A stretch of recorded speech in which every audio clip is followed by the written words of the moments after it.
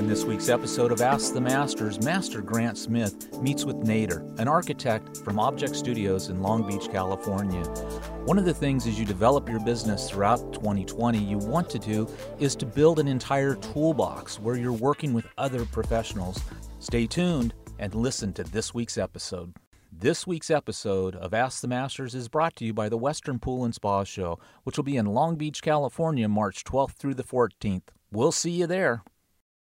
Hi, I'm Grant Smith with Auckland Pools and Spas. I'm here with Nader from Object Studio out of Long Beach, California. Welcome, and thanks for coming by and talking about architecture today. Thank you for having me. Great. It's great to be here. Awesome. Well, Nader, I did your water vessel, your pool in your backyard. Yes, sir. You gave me the design for it. It was very clear, and it turned out to be a stunning, design. We get a lot of compliments on our Facebook page about it and everything. So Thank you. Tell us a little bit about your background and how what school you went to and how you became an architect and whether you worked for other people. And Sure. I know now you're on your own. So, Yes. Yeah. My name is Nader, and I am principal of Object Studio in Long Beach. I graduated from Cal Poly Pomona in the 90s. I've been practicing since then. Of course, at the beginning, I worked for RTA Blue Rock. Actually, they were right down here on 17th Street in Costa Mesa. And then I worked for different firms, Morphosis for a little bit, and a range of projects from schools to, commercial, small commercial, and big firms like Gensler. We worked on huge projects, mid-rises, and a lot of big commercial. And then I started on my own, and now I do a lot of residential and small commercial. Yeah, great. Now, what kind of got you into architecture? Was it just something you always had a passion for, or was you were just in college and you're like, I need to pick a major? It's the stereotype story. Right. My grandfather was a contractor. My dad was an architect, Okay. and I did not want to become an architect. Okay. I wanted to become a computer programmer because when I was out of high school, computers just Right. it's in infancy, and they were coming about. And I was excited about it because I was a teenager and I was very fascinated. And then by default, I worked at my dad's office for a year and a half, and Right. looked like I had a knack for it genetically. And I got involved with it, even though my dad didn't want me to. And I liked it because I always liked art and drawings, and I was so I kind of was fascinated by building, and I got into it eventually. Yeah, that's kind of surprising. Most fathers would want their sons to try to maybe at least follow in the footsteps. Because again, it's a hard business, and Right. as construction in general, it's hard business, and Right. it's a lot of work for Yeah. little monetary Yeah, reward, sure, right? sure. Exactly. Yeah, I get it. So, Yeah, but you have to love it. So, Yeah, which I right. do. You do. So, well, I mean, it's. I know you're part of the American Institute of Architects chapter up in Long Beach. Yes, South Bay. Yeah, could kind of tell our audience what that group is about. Well, it's very it's a actually large geographic chapter. It covers almost from Seal Beach is our borders to the south, and goes all the way to Torrance, and covers Downey, and it's a large So every AIA has territories basically. Our territory is that much, and it's a very diverse group. It's a very nice group. We have a lot of events. I'm part of the board. We try to engage architects, help them for studying and code issues and site visits and technical part of architecture. So it's a lot of stuff we try to offer to our members. Right. And most of AIs do that, and ours is a very good chapter. We are growing actually, and I've been involved with them this is my third year now. Oh, okay, cool. Now, they're like nationwide, correct? Well, AIA is a nationwide organization. They break it down to chapters. Chapters, and ours is chapters. South Bay chapter called. Right. Yeah. Oh, excellent. Now, going into water and architecture, we have, unfortunately, in our industry, in the pool industry, a lot of times, we have we call them pool designers, and that's probably a loose term. Yeah. And sometimes when we get, now it's changing as we're getting more complex projects. Yes. But in the past, it's always been kind of like an architect would give us a plan and just had a square or a rectangle thing said pool by others. Then unfortunately, the pool designer would take that and really goof it up, and go with the house. Yeah. When you get requested, like even on your own pool, or when you get requested to actually do a water vessel in the backyard, what's your thought process and how does that work? And are you trying to integrate that into the house somehow, or how do you go about the process of coming up with a design for a water vessel? Well, I think initially what discussion went on between the owner and the architect is very important. It was contractually, is the design of the pool part of the initial submittal or not? That's a discussion that has to happen, I think, right off the bat. If they for certain they want to have a pool down the road, second phase, third phase, whatever that is, I think architect should get himself or involved with it, at least have some idea of what that's going to look like, as far as I'm concerned. Right. Because again, the house is your design, right? And you don't want that to happen, that somebody else comes in. Let's say a language of rectangles or straight lines, and somebody puts a round pool in the background. Right. So it kind of doesn't work with the house, right? Right. They're at odds with each other. So I think architects should have some control over that. Now, if the pool is definitely a part of the design, and even if you're getting paid for designing it, which is, I think that's what usually happens, because architects don't get paid maybe for it. Right. So they're inclined to spend time designing something that's maybe not going to get built, or they're not getting paid for it. So I think that's where things fall apart a little bit. But I think I am a little bit more maybe generous in my design. Right. So I like to have a control over what's going to happen. At least I give them some idea when I do rendering. I show what could be. Now maybe not to the details and all that, Yeah. But I like to have some idea of what's going on. And I had a client who actually, we did a backyard for them, the small dipping pool. Right. And I designed, and they didn't build it, but they just went and bought a jacuzzi and put it in there. So, but at the same time, it was important for me to exactly tell them what's going to happen, even though the fee wasn't as much. So I think a good or passionate designer would get himself involved, at least to show intention. Right. Okay. Gotcha. Of design. Yeah. Do you think it's like imperative once you get into, if you commit to a design for a water vessel, to get like somebody that would be qualified to kind of help, set a budget and, like guide the design, to hopefully, be able to build it, down the road early on in the process? Yes, absolutely. Since I have experience with the pools now, and I actually consulted for pool companies, I'm a little familiar more than regular architects. Right, I remember that, yeah. And since we've done the pool together, I kind of know what the budget is. So I usually bring it up to them, and I'm honest upfront to my clients, because I don't want any questions down the road or any misunderstanding.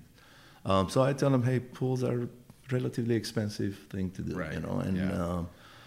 but if it's worth it, and if you love it, then it enhances your backyard, and it completely changes your lifestyle and all that.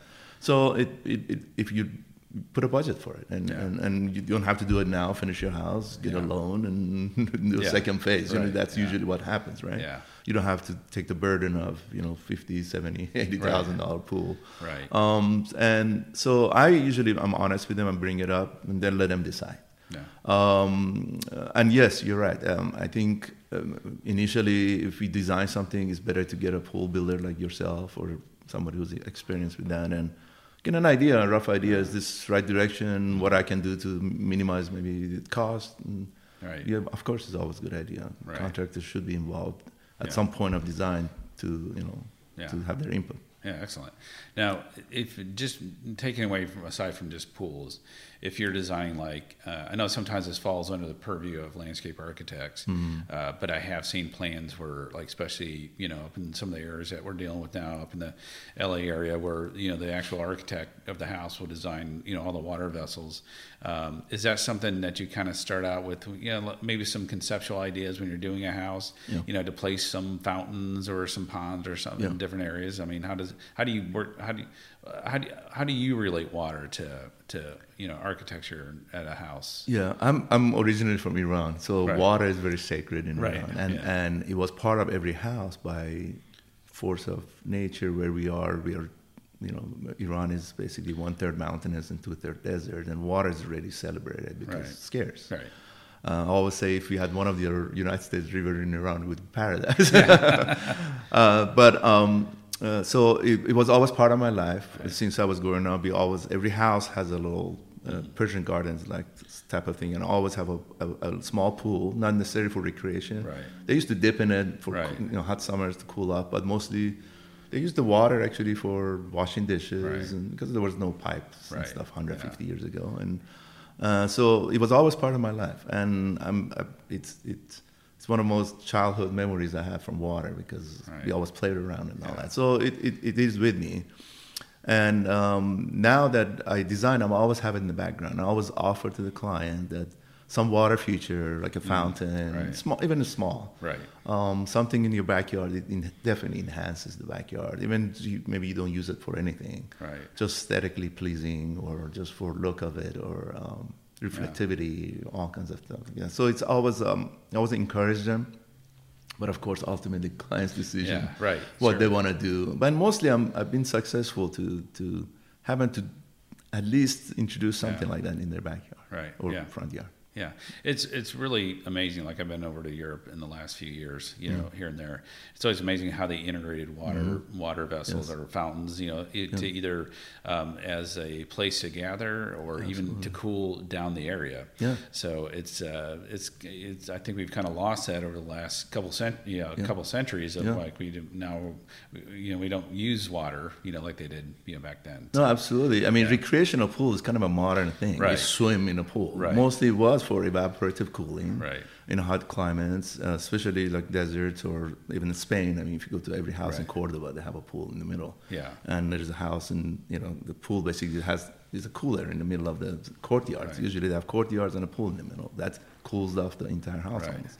So yes, recreational pool, like in California or United States, is kind of a modern phenomenon. I mean, Romans did it too, but not as extent that we do. We swim back and forth and all that. So yes, we lost that, and I think because of course air conditioning and the modern, you know, tools, that's not as necessary, and it's hard to maintain. And some area of the United States hard to come by, Even California now, it's very stringent, you know. So yes, it is, but at the same time, it is, I think, nice water, because I think water is part of humans. You know, we are mostly water, so I think there's that, you know, connection, you know, emotionally and mentally. That I think when you show them some results or some pools, you know, clients get excited, and I think we have to go back to that a little bit, especially in California. Maybe recycled water could be something that we could use, you know, for even a pond or a small pool that is just for aesthetics. You know, have birds come over and stuff like that. You know, so it is. Yes, I mean, it would be nice to, you know, just maybe not get away completely from recreational pool. But recreational pools are hard. It has to be deep. It has to be chlorinated, you know, there's a lot of maintenance involved in all that. And believe it or not, I've seen a lot of people who have nice pools. They don't much use them, you know, it's unfortunate, you know, we use our pool almost on a daily basis because we love to swim. But at the same time, a lot of people have this nice big pools. And we kind of say it's almost like 90% of the time it's just a piece of art. Exactly. You know, sitting out in the yard, not something that people actually use, you know, on a daily basis.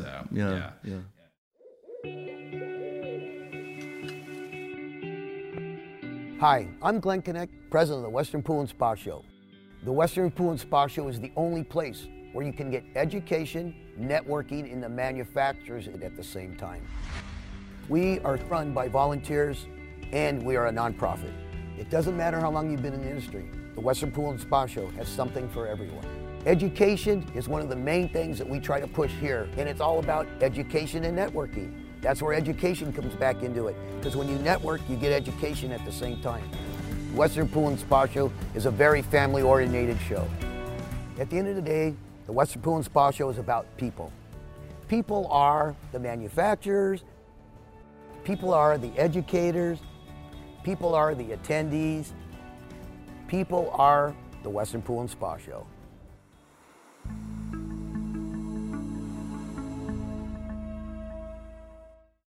Well, through the years, we've kind of changed design, the way things are designed. We've definitely gone more contemporary ever since like 2008. Mm-hmm. So kind of, how's that changed the way you even design houses and even a pool, or just, do you think it's going to go back to, a different mix in the future, or how long do you see like this contemporary design, trend going? Yeah.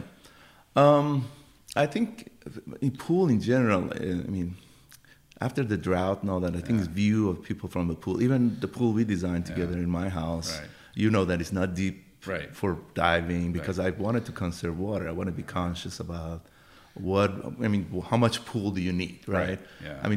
If I don't dive in my pool, does it matter? I can, but it's not 12 feet deep. So we kept the water low and the consumption water low, and experimented with that, right? Yeah. So I think that has to do maybe with what we can do with the pool. But as far as a contemporary pool, I think on a high-end houses, looks like architects are doing fantastic work and a lot of creative ways. And of course, technology has something to do with it. What we can do, edgeless pools now and all the pumps and all that we can do things like that maybe 50 years ago it was hard to do or very expensive. It was for more of elite houses. Right.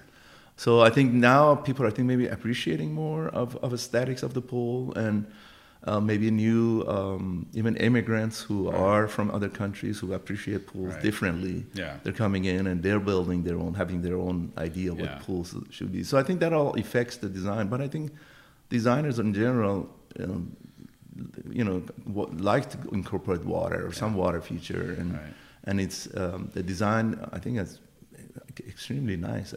I see a lot of stuff you post or other people post, and I think it is going to the right direction. Right. Yeah. Well, kind of get off the topic of just even no pools or fountains or whatever. Where do you see architecture going as far as like the styles and things like that? Because it's always a big thing for people that do design pools only. They come up to a house and it may be contemporary. It could be French country. It could be farmhouse or whatever. And then they totally design a pool that's not fitting into that. But nowadays, even now still, unfortunately, we get requests where we go to a home site like in Irvine or something, which is very Mediterranean still, Tuscany style, and a lot of that's just because the plans were approved like 20 years ago. So somebody's drawer, right? And so they're all approved. So they're not going to change the whole architecture of the house. And then when you go inside, though, they're totally modern. Grays and whites, and the materials are definitely modern. And then they want to transfer that out to the backyard. So it's really hard. They want a contemporary style pool, but then they have this Tuscany, house. So do you think how would you transition that? To have a very clean, modern looking yard, but yet still, would it be more materials in your opinion? Just maybe have the same design style of contemporary, but just different materials to match the outside of the house? Yeah, it's a good question. It's a hard debate we have, even in architecture. Where is it going? How clients? Ultimately, it's what client wants, right? And for architects, if you're a good designer, maybe you can pull that design off. Maybe you can. You're right. Maybe change the materials. That has to be some relation to the primary residence, and maybe. There's some small, maybe minute details that you can do that could maybe. I'm sorry, guys. We'll start that one over. You're gonna edit that out. I'm gonna excuse myself. or just kind of you can reset. Yeah, yeah. Okay. Well, do I continue from here? Well, just like go back like 2 or 3 sentences or whatever. Just, okay. yeah. So if we can change the maybe we can change the design, but it's a hard, basically a problem to solve. Basically, if you want to match these two together, as far as if somebody already has a Tuscany house and they want a super modern because they saw it in a magazine and they liked it. And, but ultimately, if that's your client and they want you to do it, you have to find a way and somehow relate it to the old house. And maybe education is always a good thing for a client to do. Like if initially they come to you and say, "This is what I want," you say, maybe show them some other images or encourage them to go certain direction. And because they, it's an emotional things usually clients go through. I mean, they like something and they get excited about it. I want this, but. And there's no thinking process. Okay, how this is going to look against my house, or where is it going to? I mean, at the end, is it all going to match, or not match? Sometimes some, contrast is good. I mean, if you can work it out, but eventually, I think education is always a good thing to have with the client. Now, ultimately, if they decide that's what they want, and you are comfortable with that. Yeah. That's the way to go. Right. So, it's their budget, their money. Exactly. Exactly. Well, getting into like, client expectations about, sometimes materials. I know material selection is huge. How do you go about, even on a house, getting with a client picking out materials for them? Yeah, it's that's another. It's a lot of these are challenge, especially with the computers and Pinterest and all this. I mean, you can Google and there's hundreds and hundreds. Before, maybe you had 2 catalogs you just put it in front of them and they chose from it. So it's variety. It's almost like a designer in a candy shop kind of. You cannot choose. Even sometimes I have a hard time. Like every time there's an email, I'm like, oh, that's great. I want to use that. So ultimately, at the beginning, of course, I always tell my clients, choose what you really think you want to do, right? And then, of course, it comes down to budget. Yeah. Of course, for sure. Like if you have a tile that is, $100 for a foot versus something that is $7. So you have to make sure to understand that just what you see and what you want might not necessarily work for your project, budget-wise. Right. And then aesthetically, you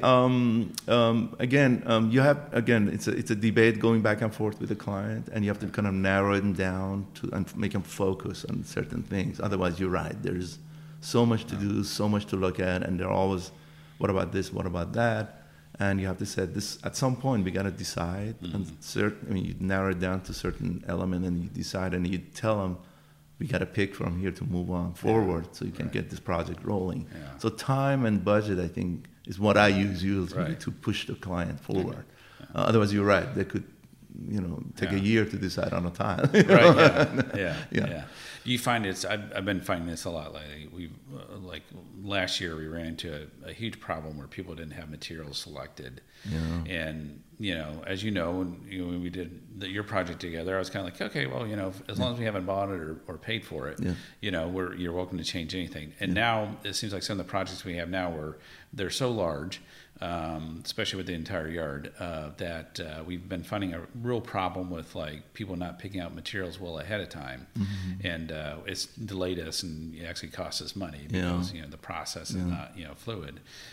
Is that? I mean, I would think before you start any kind of project or a house or that's got to be really important. Yeah, it is. What I do again, I always tell my client, let's design your dream house. What do you want? Don't think about budget and everything right off the bat. Just let's do, and then we can value engineer it back. And I kind of have this method now that let the client, because for them it's enjoying of sometimes they have dream houses. I have a couple right now that that's their house they're going to live the rest of their life. Young couple. Right. I told them design something that you're going to love, and 5 years from now you're not going to hate, right? So that's how I approach it. And so based on that, material is something that we do design based on what aesthetics of the building is. And then if it gets replaced by different type of material, which is similar but based on a budget, then I work that in later. Right. But I always tell my clients, certain materials we gotta, choose now, and when this drawings get stamped from the city, this is it. I'm not, if you want to switch down the road, it's based on, and I have to approve the material, and based on, then it's your responsibility if it's not available, if it's expensive. So, but I want you to agree on what you see. I mean, I do a lot of renderings to make sure they understand what is what, and rather than just kind of abstract black and white drawings. I mean, I think that's good advice for if you're a contractor or building something, whether it's pools or backyard or a house, to have everything set in place, Absolutely. before you move forward. So, absolutely. Even if you have samples, put it in front of them. Let them, see it, touch it, and see what they're getting into. Or sometimes they want to go find their own. I said, okay, that's fine. Go find your own, and then come back to me and see if you can fit it within the design parameters. Right. So when you first started, did you do a lot of residential work, or did you do commercial stuff mostly, or? I actually started. Residential. Well, when I worked for people, I actually didn't do residential now because most of them are big corporations. But I started residential. Actually, did my own house in Signal Hill. It was a large and very overwhelming project because there was basically nothing on the site. Nothing. I mean, we didn't even have a sidewalk. So then after that, I kind of got offered for do commercial projects, and I did some commercial projects in Long Beach, successful projects. And then I stayed with that kind of level of projects because for me it's more manageable than getting too big. Right now I'm doing a lot of residentials. ADUs are coming in now. It's kind of helping our office. We're getting a lot of requests for that. And that's a whole challenge and new learning process that I'm doing right now. So. Now, what are ADUs, just for people that ADUs, the accessory detached unit, which basically granny loft in the back. Gotcha. Now it's passed. Most of the city approved it, and a lot of people are rushing. So it's almost like a gold rush, rushing to do ADUs. Right. And it's bringing us a lot of projects right now. They're basically tiny houses in the backyard. Well, I know they're like in LA. They're encouraging a lot of that. Oh yeah, even Long Beach, and people are excited because generational things are happening. A lot of people have grandparents who want to take care of, and some people want to make income out of it.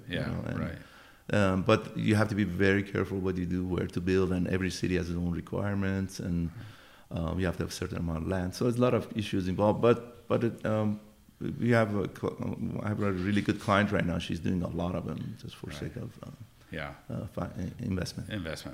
Now, obviously, you have to integrate that ADU into the house architecture. So most of the cities require that the ADUs have to match the house. Almost verbatim. The roof has to look the same. So that's most of the city. They don't want something completely different.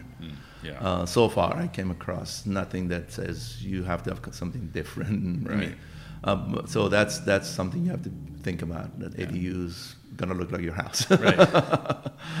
Well, kind of getting back on water vessels.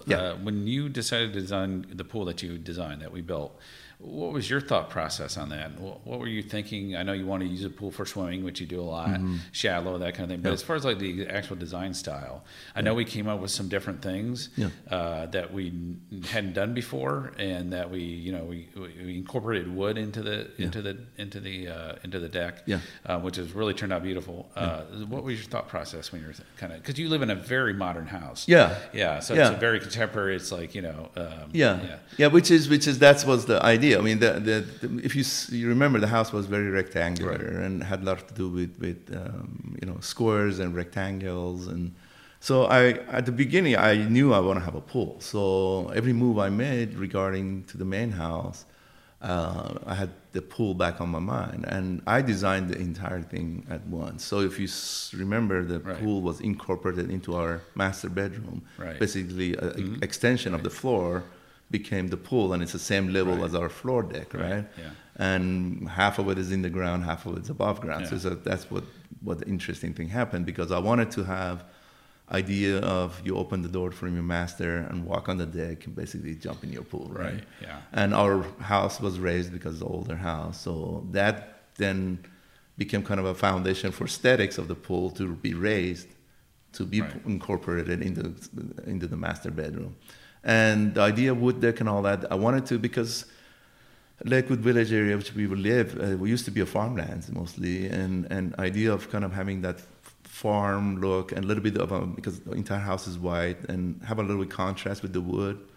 It's almost like a contrast to the house. It kind of grounded the house a little bit, I think, if you agree. And then the pool, we came up with the idea of a gray pool to reflect, like almost like you have a glass rather than a water. And sometimes in the morning when it's completely static, the water, it looks like a piece of glass on that pool. And then I designed it so the edgeless part that we wanted to pull, but we couldn't do the entire edgeless waterfall because I was my own client. It was super expensive, right? So but we still pulled that detail, edgeless detail, which was very nice. You've done a very nice job. So that when you fill up the pool to the edge, it's almost like you have a piece of glass basically on a deck. Right. So that was a lot of those ideas was in my mind, how to, because we had that big window, so how that incorporated the glass. So you have to kind of, in your head when you design, as a good designer, you have to think about back and forth. Like what are you doing here? What's going to happen there? And then at one point, all these languages come together and becomes a coherent design. Right. Now, what was your thought process of separating the spa away from the pool? Was that just a kind of design feature? Was the purpose on that, or? I don't think. Well, if you remember, we had it was an idea. I just wanted to have a kind of, maybe it was more of a functional thing. I thought maybe I want to just warm up the jacuzzi and maybe not warm up the pool necessarily. Right. Yeah. We just use it and we shut it down. We don't have to warm up the entire pool. Right. And maybe technically I didn't know there was other things we could do. I didn't say anything. You educated me. You educated me down the road. But so next time I remember. But anyway, that was more in my mind. Yeah. That why I have to, we might as well separate them because we might use them separately, right? Yeah. But it actually, I think, kind of worked out because it looks like a bridge we have between those two, and they still look like they're connected. Everybody always asks me, "Are they connected?" Like, no, looks like they're connected because of the deck overhang. Yeah. I didn't say anything because I thought, "Whoa, this is really cool. Let's just go with it." Yeah, exactly. So maybe it was a mistake on my part as far as cost and technical part of it. But then you educated me halfway through, or I don't know where it was, that maybe you could have done this. I was like, well, design already. You're already pouring concrete, might as well keep going. So, well, I just selected it because I thought it was a great detail. It's nicely worked out nicely. I think it's good to have two separate body of water. I kind of, on yours, we overhung the wood deck a little bit over the edge, so it really gave that look like you don't really see the one edge of the pool. And wood has become a huge integration in yards nowadays, whether it's out of Ipe or Mangarus or even the clear redwood we did for your deck. And it just really brings a warm element because the backyard is the house is white, and of course you got the gray and the black, so it just really warmed it up. Absolutely. I think it brought brought the yard and the house together. What I know, we had this discussion when we kind of first started the yard, was that big redwood that you have in the yard, and I think you were thinking about cutting it down, or there's a redwood. We had a bit. That's the only redwood tree in the neighborhood. Those houses were done in the 20s, and everybody got a tree because every house I see there's a tree in it for probably shading reason because it's pretty hot area. So unfortunately we tried to keep it, and it was alive when we bought a house, and part of it because of the pool. I think we cut a lot of roots out of it, and it couldn't resist the bugs. And eventually it died, but I kept it as a totem pole and a sculptural piece, and so far it's surviving. And redwood hopefully doesn't rot as fast, but it's a nice feature. Everybody's always curious why I'm keeping that. And I loved it. Unfortunately it died, so I just wanted to have some memory of it. Well, when I thought it's a great feature because the glass effect, when we have pictures of it like reflecting in the pool, and it just looks like it's really cool looking. So, it does have, and even from far, from among the houses, you see that's almost like a mark of our house. Yeah. Now, was that when you designed the pool? Was that a thought of seeing the reflection of the tree into the pool? No, actually, actually, the reflection of the house in the pool was more important to me. And actually, believe it or not, that tree could have been disasters for our pool because even now there's little branches left up there just still falling down, and it would have made almost a mess out of the pool every day. Yeah. So maybe it worked out that it didn't survive. But no, the reflection of the house is very important. I have actually a picture of that reflection that I even submitted for an award, and that's you see almost exact reflection of the main house to the pool, and it's very obvious on a static, nice day. You see it very, precisely. Yeah. Well, is there anything you want to add while you're here, or just talk about? Or no, I'm happy that I'll be here. This is my first on TV podcast interview. Thank you for having me. Great questions, and I like what you do and your work, and it looks like you're pushing it farther every day. Now you have cantilever pool, and a great pool that I'm really happy with our pool and your job you did. And thank you for having me. Well, I think thanks for coming in, because like I said, we're trying to push our industry to be more integrated with architects, and so we don't have such a bad reputation of just taking a beautiful house and then putting in a rock pool. Having a contemporary house, and then we have a big rock structure. Out in the middle of the yard. It's all freeform and everything. I think that what has to happen, architect, when you meet the client, ask them, what is your plan? Do you think you want to have a pool? Is it a good idea? Do you want to have what kind of pool do you want? So maybe that discussion has to happen initially. We shouldn't be afraid of asking, and then if it is, then have an idea what to do and what direction you take the client, and even talk to the pool consultant and see what he can do. And so at least there's it's good for the architect to have some control. I mean, I rather have a control over design and what is in my head rather than just leave it to a pool builder or somebody who doesn't know maybe statistically what we did at the house. So I think that has to happen, or to get the pool consultant involved at the beginning, and then maybe that gives you direction. So I think that discussion has to happen early on. Right, great. Don't leave it.